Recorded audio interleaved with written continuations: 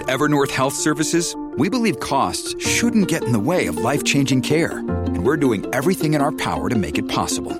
Behavioral health solutions that also keep your projections at their best? It's possible. Pharmacy benefits that benefit your bottom line? It's possible. Complex specialty care that cares about your ROI? It's possible. Because we're already doing it. All while saving businesses billions. That's Wonder made possible. Learn more at evernorth.com/wonder. We got Ken Polcari, managing partner at Kace Capital Advisors, chief market strategy at Slate Stone Wealth, and Jack Bouroudjian, chairman of the Global Smart Commodity Group. Gentlemen, welcome. Lots to talk about. I want to, if I can find it here, we got this jobs report. Okay, blah, blah, blah, as I walk through it. But two things. Number one, the GDP tracker from the Atlanta Fed, this would be for the third quarter, is all the way up to 2.9%. So, they're saying you can get a 3% quarter, more or less. I don't know whether that's in the market. I don't hear a lot of people talking about that, but they ought to, because that's a big number, and that's going to drive the Fed crazy, because the Fed's trying to destroy the economy, as stupid as that may be, but that's their basic goal, right? They want to put millions of people out of work in order to slay inflation. Dumb, dumb, dumb.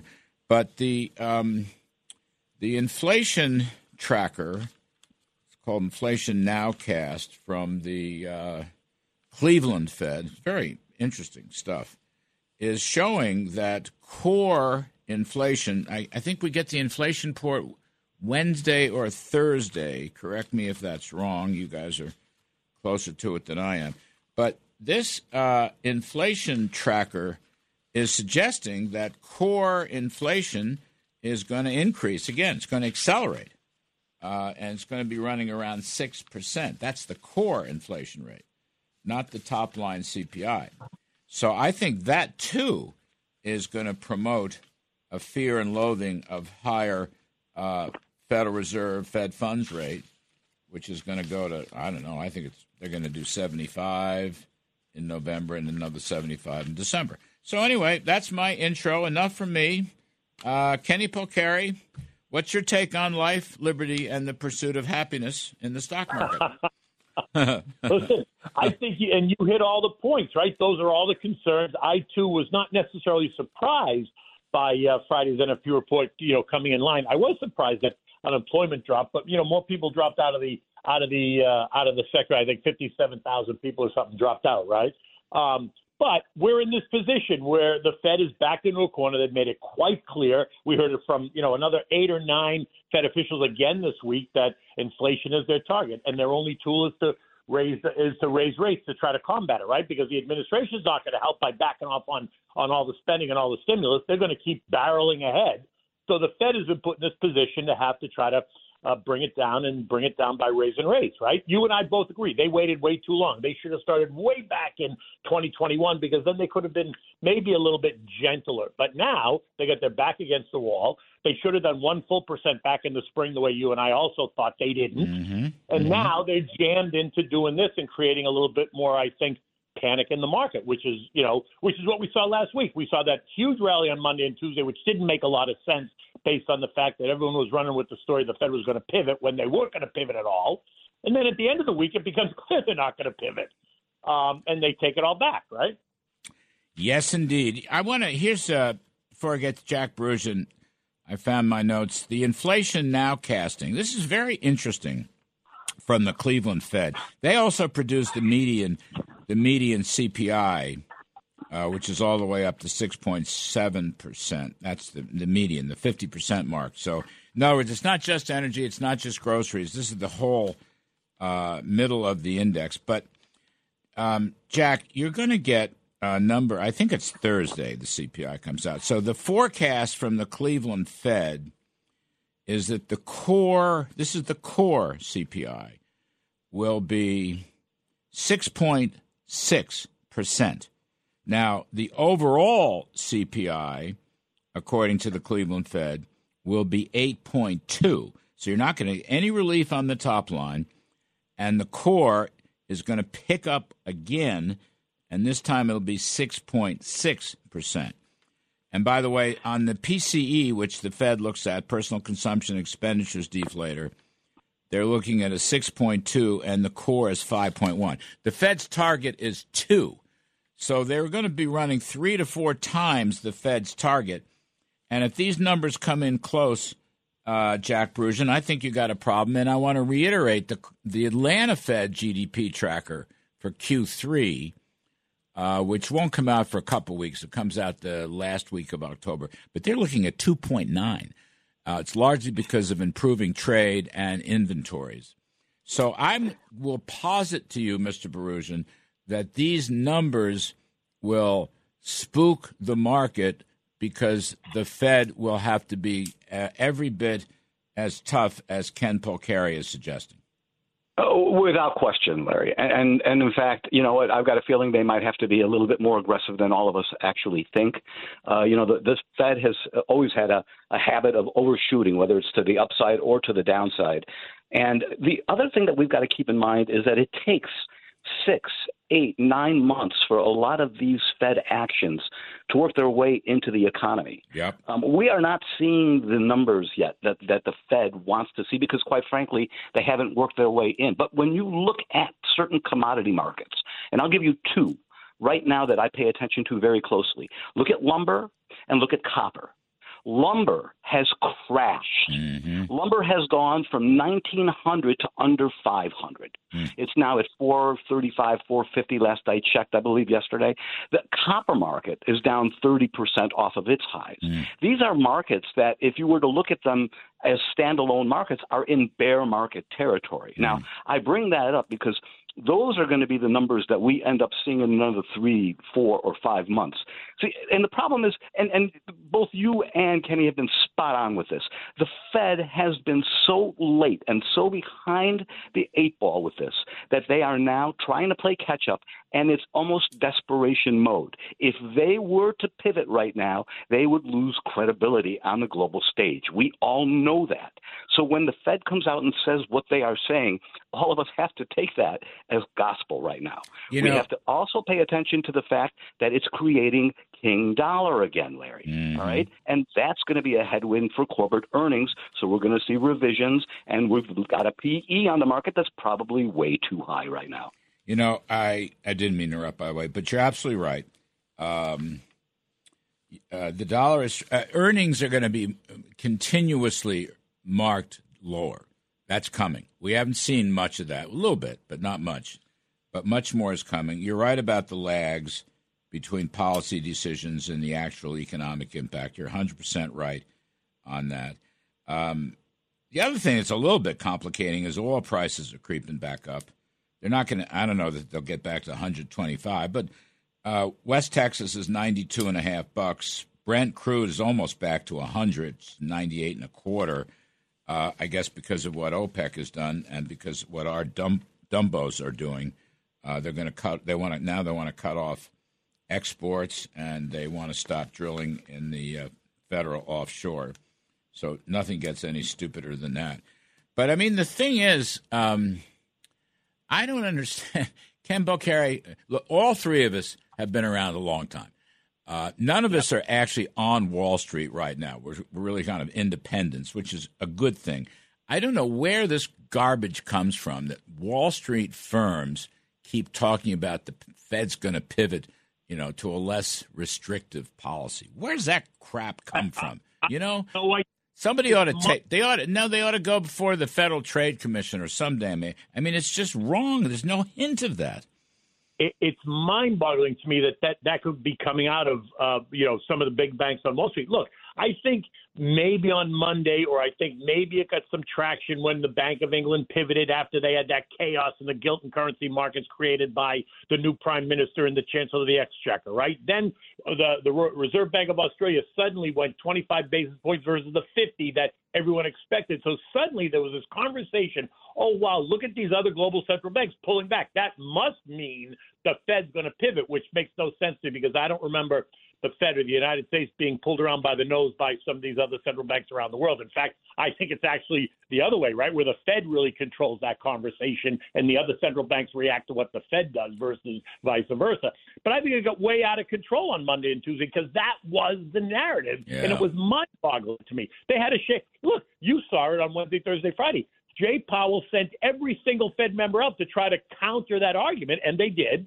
And then you saw the market. The reality is that the market is overpriced, like Jack just said, right? And you just said it. We're going to start to see.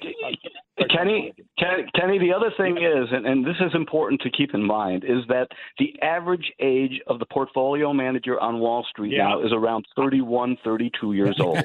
They have never seen a market where the Fed is raising rates. They have no idea what they are looking at, and they think that every downturn is a buying opportunity because that's all they've ever seen or witnessed.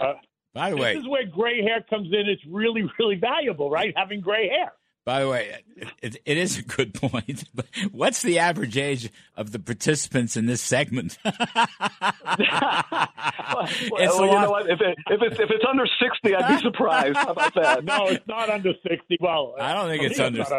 I don't know about you. I myself am bringing it up well over 60. But it is true. It's a good point, though. They've lived through this long, long period, except for the 2008 situation. But the reality is you buy the dips. Now, look, I'm stocks for the long run. I've always been that way. But if you're going to play the trading game, you have to understand that bear markets come and go, and this thing could be very difficult. And I just want to I got to take a break, but I just want to say Liz Truss, the new prime minister of Britain, is absolutely right.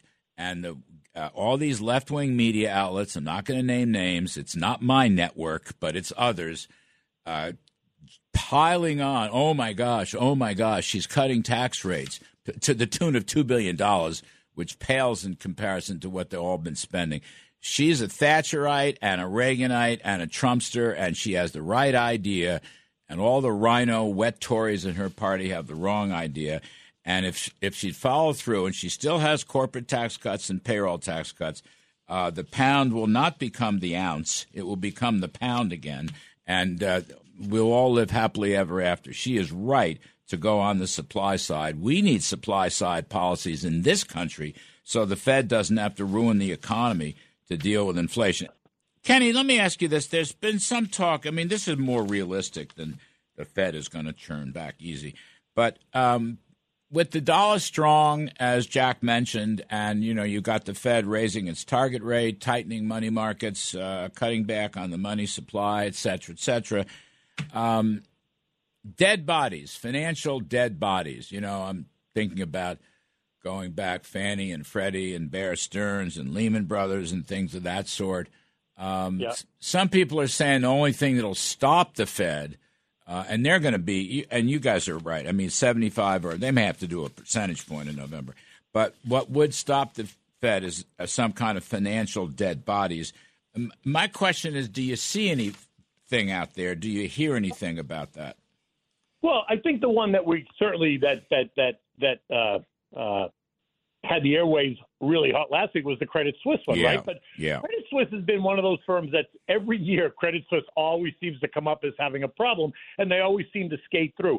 I don't necessarily see that problem right now in any of the big U.S. banks. I think they're very well capitalized, but my fear is if you had, and I think that is really the fear of a lot of people, is if you see a firm like Credit Suisse go down, then it drags all the other, like the contagion, everyone else that's connected, the same way Lehman did when they let it go, right? Everyone that got affected, and that's clearly the issue. I don't see it though, right? As much as I think Credit Suisse has its own problems, I think it will survive, whether or not the Swiss government comes in and supports them or whatever. But I don't think that's going to drag anyone down. So at the moment, I don't see it. I'm not worried about that. Credit Suisse, I love the Credit Suisse story. Credit Suisse has been underwater. I'm not going to say bankrupt, but they've been underwater for years. They just won't fess up. As long as I know. Right. This is one of these long-playing records. It's kind of like Citibank. Citibank's been rescued by the federal government, 5 or 6 times in the last 3 decades. But we somehow muddle along. But I will ask it, Jack Bouroudjian, do you hear any dead body talk yourself? Well, you're in the right part of the world. As I was a former president of the division of Commerce Bank, and you're right. These banks have been in trouble forever, for the last 30 years. But the reality is that now they've got a huge problem, especially with energy. These European banks have got a lot of exposure, and not only that, but a lot of who is holding their paper are these large sovereign wealth funds, which, by the way, are controlled by the Saudis, by the Chinese, and some by the Russians. So it's a very, very delicate situation. One of the things that I have been saying is that there's a very good chance we'll see the markets go down with the thermostat in Europe. So let's pay very close attention to that. And the other thing is, remember, when rates move as fast as they have, they create ancillary problems that are not present. But we will find them out and we will feel them. Pay attention to those credit spreads. They're probably the first things that will give us an indication that something's happening. Already the 10-year notes in some of these European countries are showing us some stress.